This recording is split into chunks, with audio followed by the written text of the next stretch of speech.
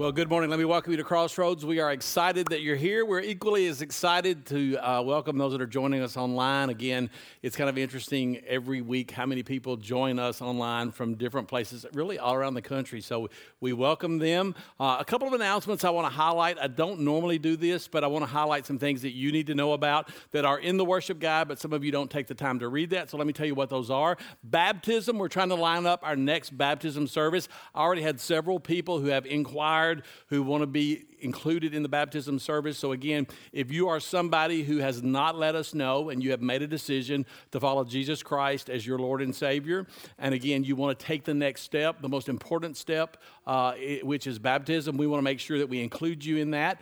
You can let us know by indicating that on the portion of the tear-off of the worship guide, which is the tear-off, where you provide your personal information. You can just write that on the back side and say, hey, reach out to me. I want to talk to you about baptism, and we will do that. We don't have it on the calendar yet, but we will put it on the calendar very soon. So if you want to be included in that, make sure that you indicate that, or you can send me an email, info@crossroadslebanon.com, and somebody will reach out to you and we'll talk to you about that, and we'll try to get you scheduled for that next baptism service.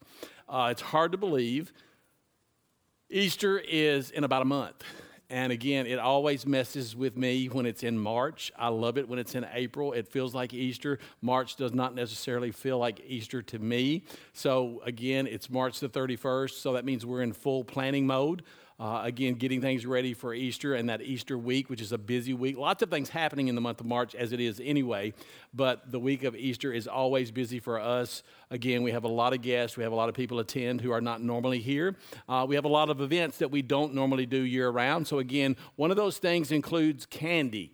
We need lots of individually wrapped candy. We could go out and buy that with the money that you give, but instead we ask you to be a part of that. You select it. You go to Walmart, you go to Kroger, to Publix, wherever you buy, Costco, and you pick up those nice bags of individually wrapped candy that can be placed in an Easter egg. Again, here's the thing I say. Buy what you would eat.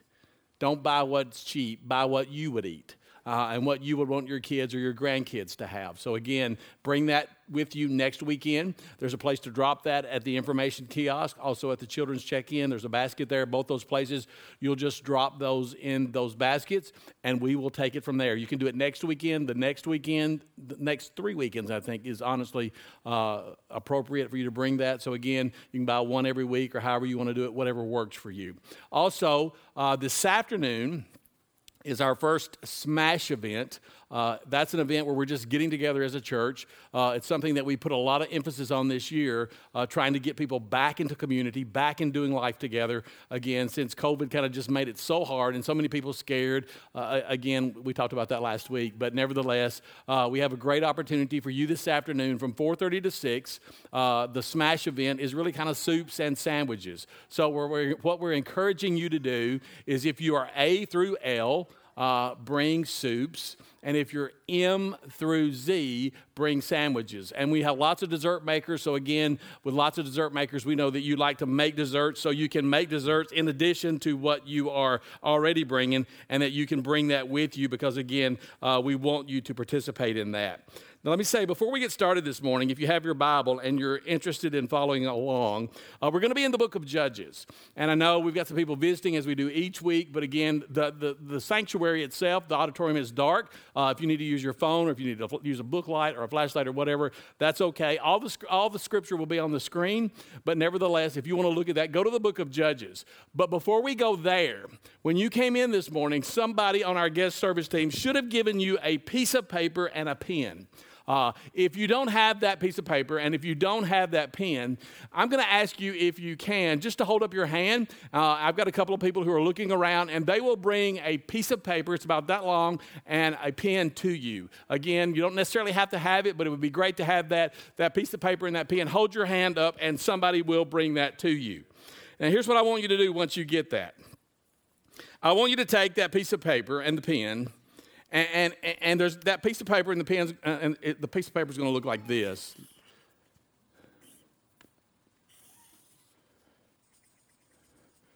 It's going to look like that. Simple piece of paper. You can use it as a Bible mark or a bookmark after today as a reminder. But in that very first blank, I want you to write in that blank the year that you were born. Write in that blank the very year that you were born. Some of you I know are going to be embarrassed. Some of you are going to want to scoot over a chair because you don't want anybody to see it. Somebody of you might want to use your hand because you don't want anybody to know. But in the very first blank, I need you to write down the year that you were born. You could also write the month, the date, if you want to. But I'm just really kind of keying in on the year. Key in on the year that you were born. Then, here's what I want you to do. I want you to take that second blank, and in that second blank, I'm just going to ask you, if you will, to put a question mark. Just put a question mark. Second blank.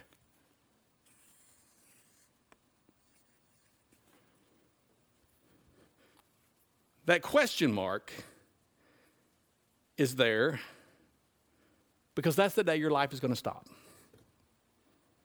That's the year you were born. This is the representation of when your life is going to stop. And it's a question mark because you're just like me. You don't actually know when that's going to be. So I'm going to write in this blank the year that I was born.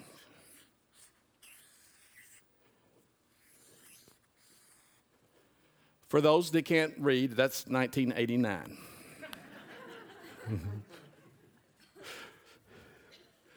See, here's the deal. Every one of us gets one of these. Every one of us.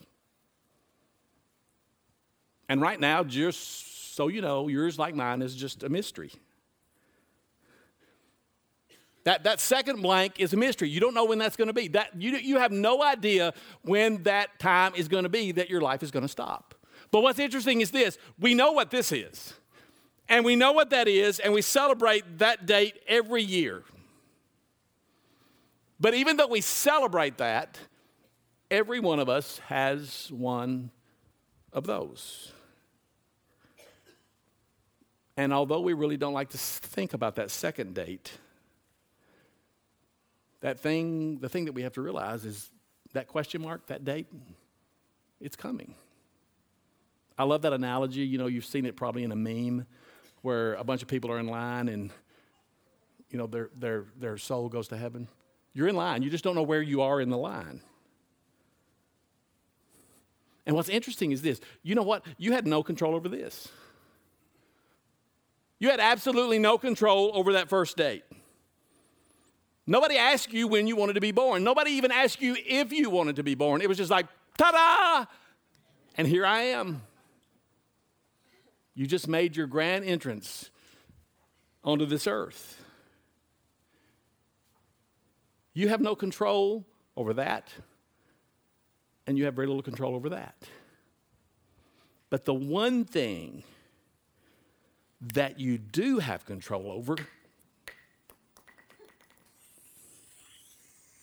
is that right there.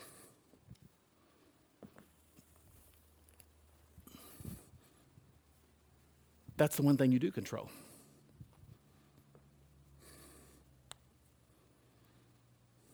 Now think about it. We all have one. We have a birthday. We have a day that we're going to die. We all have the time in between. And that's the one thing that you can control. It's yours. And you're the one that's going to decide what you're going to do with that. I want to go back to a scripture that I think I actually used it in the very first message in 2024. It's actually found in Psalms. Psalm 90, verse 12. And here's what it says.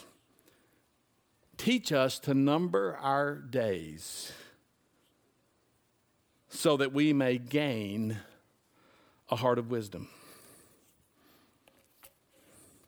Teach us to number our days, the time in between the day you were born and the time that you exit this earth. Teach us to number our days so that we can gain a heart of wisdom. See, on the weekend before Valentine's Day, we had a Sunday that we called, it was kind of soupy, but it wasn't really soupy. It was called Love Sunday, where we kind of focused on love. We're not talking about a Valentine's Day kind of love. We had some Valentine's events. and some things going on in the lobby, but we didn't talk about a soupy kind of, Valentine Day kind of love, but we talked about a love that's built out of community, of doing life with other people. And in that, we kind of talked about and kind of focused in on seeking first in life the things that are really important. We talked about what it looked like in our life to seek the things that actually matter.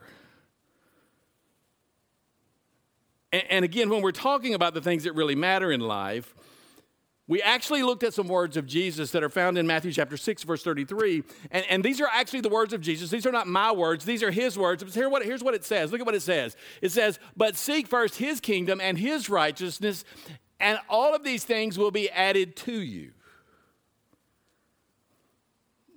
And again, a couple of weeks ago, we asked this question, and the question was this: what would happen if we were actually living our life where we were to seek the things that actually matter most? What would that look like?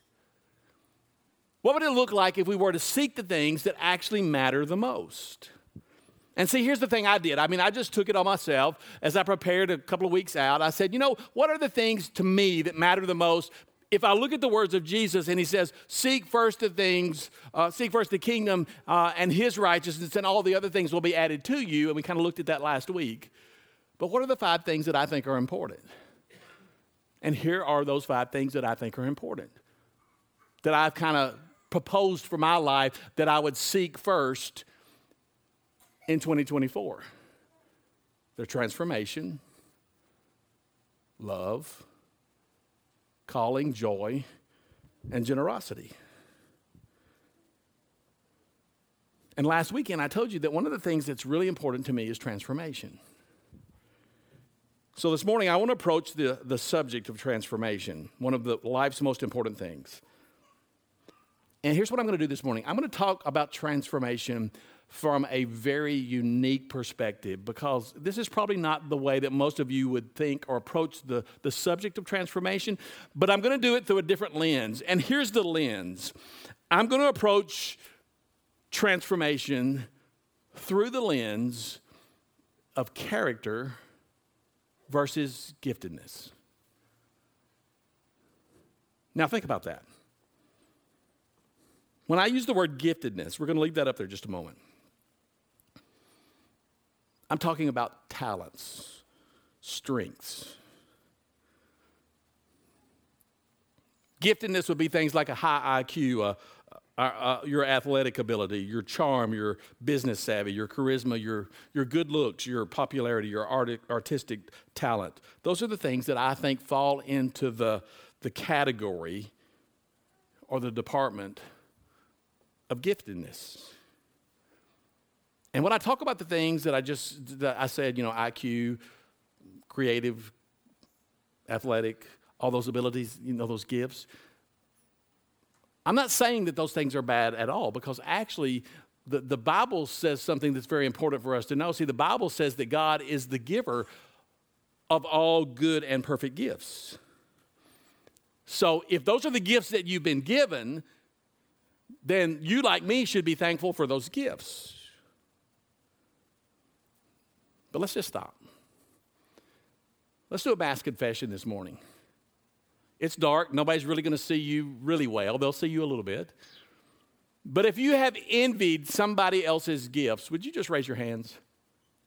Go ahead. It's every one of us. You envied their good looks. You envied their youth, their athleticism, their musical ability, their IQ, their status. You envied their waistline or their hairline or their bottom line or the boots with the fur. If you envied them, just go ahead and hold your hand up high, because we've all done that. But see, here's the thing you have to understand. Your gifts are not the most important thing about you. There's something else. And again, that something else is called character. Character is your moral and spiritual makeup. Character is the thing that I think about when I talk about what we think and what we feel and what we choose. It's your character or lack of character that makes you honest or a liar. Character is what makes you humble or it makes you arrogant. Because character is who we are at the core of our absolute personhood. And for those of us who have made a decision to follow Jesus Christ, we made that decision, and that decision was saying basically, I'm going to be devoted to him. I'm going to be devoted to Jesus. And let me tell you, when we talk about being devoted to Jesus, what we're really saying is that we're going to live our life and be an imitator of Jesus. The idea is not that we would have his giftedness or his role, but the idea is that we would have his kind of character. That his character can be formed in us. And the more I thought about this, I kind of determined that character is the thing that determines our capacity to be with God. Character is the thing that gives me the ability to experience God and to get to know God. That's the reason why I put it up on the screen so that you can see that. Because let me tell you, can I just say this right now? Again, you may not understand this, but if you don't get anything else out of what I say today, that's what I want you to understand. Character determines your capacity to be with God. Character determines the ability to experience God and for you to know God. And one of the reasons that I bring all of this up is simply because, you know what, I can look back at my own life and I can see seasons in my own life where, you know what, believe it or not, I actually got things wrong. And I made the mistake of prioritizing giftedness over character. And let me tell you this morning, it's so easy to do that. Because the culture, the society in which you and I live, it encourages us to prioritize giftedness. Because our society, our culture idolizes giftedness. Giftedness is the way that we get the stuff our culture says that we ought to have. Giftedness is the thing that makes people look at you, and when they look at you, they go, wow. Giftedness is the thing that will get you on the cover of a magazine.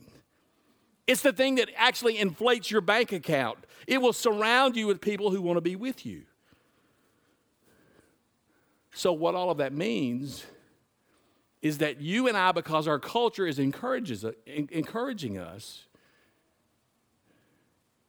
what that does is it causes you and I to put more energy and more focus into wanting to enhance our giftedness. And we do that at the expense of paying attention to our character. Now, there's a guy in Scripture who was a very gifted guy. But he didn't understand the connection between character and giftedness. Because what he did not understand is with giftedness, there seems to always be this burden. There's a burden that always comes along with giftedness. And you have to understand that with giftedness, there's going to be temptations that come. There's a way of thinking that comes, and with giftedness, there's always this way of thinking that I'm entitled to things. There's this sense of entitlement that comes with giftedness. And with giftedness, there's this pressure. And here's the thing. If there's no character when there's giftedness, then your giftedness will crush you. It really will. Your giftedness will crush you if you have no character. So we read in the book of Judges that an angel of God came to an elderly couple. and tells them that they're going to have a son. And God tells them through the angel that he's going to bless this child with lots of gifts. He tells this couple that this child is going to be a powerful leader. And the name of the child is Samson. Samson is to be a Nazirite. And being a Nazirite, that's a place where you enter into a special season of commitment and devotion. A time where you make 3 vows, and these 3 vows are all a reminder of the commitment that you've made. Let me show you what the 3 vows are. The first one is never to touch a dead carcass. The second one is don't drink wine. That would get a lot of us, right? That'd be all of us. Well, not all of us, but some of us. The third vow is you can't cut your hair. Now, these are temporary. They're temporary vows, but they're symbols. They're concrete reminders that someone has devoted himself to do something for God. And these are the 3 vows that Samson made as a Nazirite. So Samson grows up. And when he grows up, he's a man of extraordinary gifts. I mean, Samson is superior to every other man when it comes to strength. The Bible tells us that Samson could actually take apart an animal, tear it apart with his bare hands. Samson could defeat 12 men in hand-to-hand combat at the same time. He was good looking. He had charisma. There was magnetism around Samson, so much so that people just wanted to be around him. And they would follow him into battle. He was also a judge. That meant Samson had somewhat of a political agenda, political power. And one of the things that's intriguing about the story of Samson is that God uses Samson because of what he does. And sometimes God would use Samson because of what he doesn't. And one of the things that we see in this story is that even though there is spiritual anointing, even where there is impressive ministry, a lack of character can never be made up by giftedness. So here's the way I communicate what I see in this story. Character will always rise to the top. Come on now. It will. Character will always rise to the top. So Samson grows up, and the first story that we read about him when he becomes a man, this is what it tells us in Judges chapter 14. It says, Samson went down to Timnah and saw there a young Philistine woman. When he returned, he said to his father and mother, I have seen a Philistine woman in Timnah. Now get her for me as my wife. Now look at that.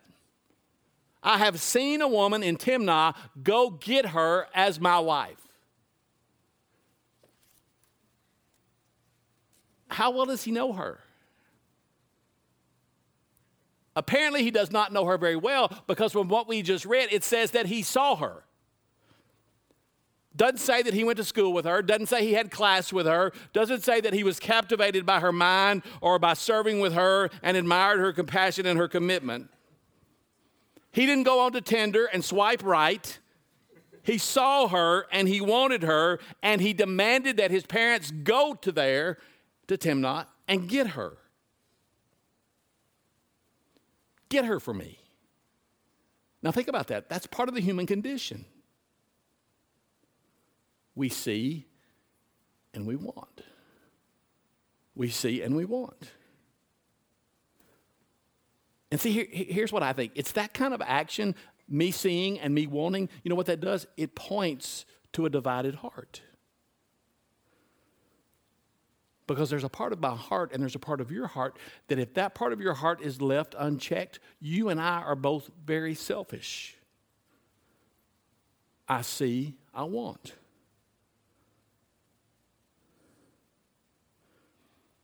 And one of the worst things about giftedness,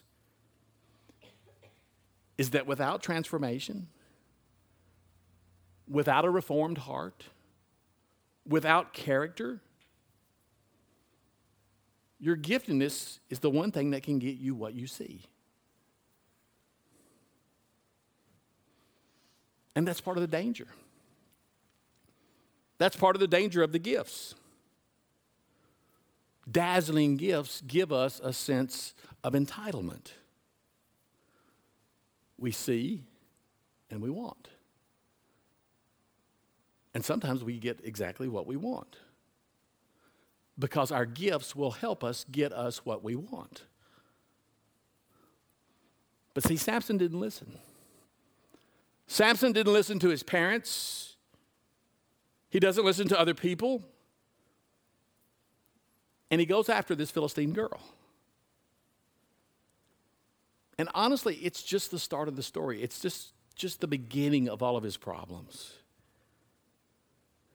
We read later in this same chapter, verses 8 and 9, that he breaks that first vow by touching the carcass of a dead animal. Once again, what did he do? He saw and he wanted. So he takes. Then in verses 10 and 11, he goes down to see the Philistine woman again. And this time while he's there, it's part of a feast. And the feast is where everybody in that area would be heavily pursuing and taking part of wine, and that included Samson. So now he's broken the first vow, which is don't touch a dead carcass, and he's broken the second vow, which is having nothing to do with wine. He's already broken the first two vows that he made. Then in chapter 16, he meets another woman. Look at verse 1. It says, one day Samson went to Gaza. You've heard a lot about Gaza lately. One day, Samson went to Gaza where he saw a prostitute. He went in to spend the night with her. Again, a gifted leader. That's Samson. He sees and he wants. And see, it's easy up until this point for me and you to see, just on what we've read and what I've told you, that Samson is a guy who's headed downhill fast. He's headed downhill rapidly. But then in a couple of verses later, in verse 4, he meets another woman. Her name, as most of you know, because this is who we know as part of the story, is Delilah. This is the story that you and I are familiar with. This is the woman in the life of Samson and Delilah. So the Philistines are the enemy of Samson. And they actually use Delilah to get to Samson because they want to know the secret of his strength. And Delilah keeps asking him, well, how is it that you're so strong? What's the secret? Tell me, how is it? Is it P90X? Is it creatine? What is it? I mean, what is it, Samson? What is it? What's the secret? And Samson will not tell her. He keeps blowing her off. He keeps making up excuses. And then finally, this is what we see in chapter 16. Then Delilah said to him, how can you say I love you when you won't confide in me? This is the third time you've made a fool of me, and you haven't told me the secret of your strength. With such nagging, she prodded him day after day until he was tired to death. Come on, man, right? Amen, amen. So he told her everything. I mean, sometimes the nagging just will get you, right? Am I right, man? I mean, it'll just get you. So he told her everything. He said, no razor has ever been used on my head. He said, because I have been a Nazirite set apart to God since birth, if my head were shaved, my strength would leave me, and I would become just as weak as any other man. And now you understand the significance of the hair. It's the last and the only vow that Samson had not broken. And now, because he has hooked up with the wrong partner, because Samson was a man who learned to never say no to his appetites, the man of unbelievable giftedness, Samson, has thrown it all away. And you know the rest of the story. He goes to sleep. Delilah cuts off his hair. The Philistines come in to take him away. He hears them. He jumps up thinking that he will fight them. And then we find this statement. Judges 16, verse 20. But he did not know that the Lord, I don't know if it should be Lord, he did not know that the Lord had left him. Now think about that. His character was so eroded that he didn't even know it. You know why? Because sometimes the success of your giftedness can mask the erosion of your character. Samson didn't have the character to bear his giftedness. He saw, he wanted, he took.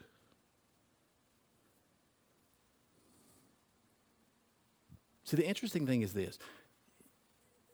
You don't have a lot to say when it comes to your giftedness.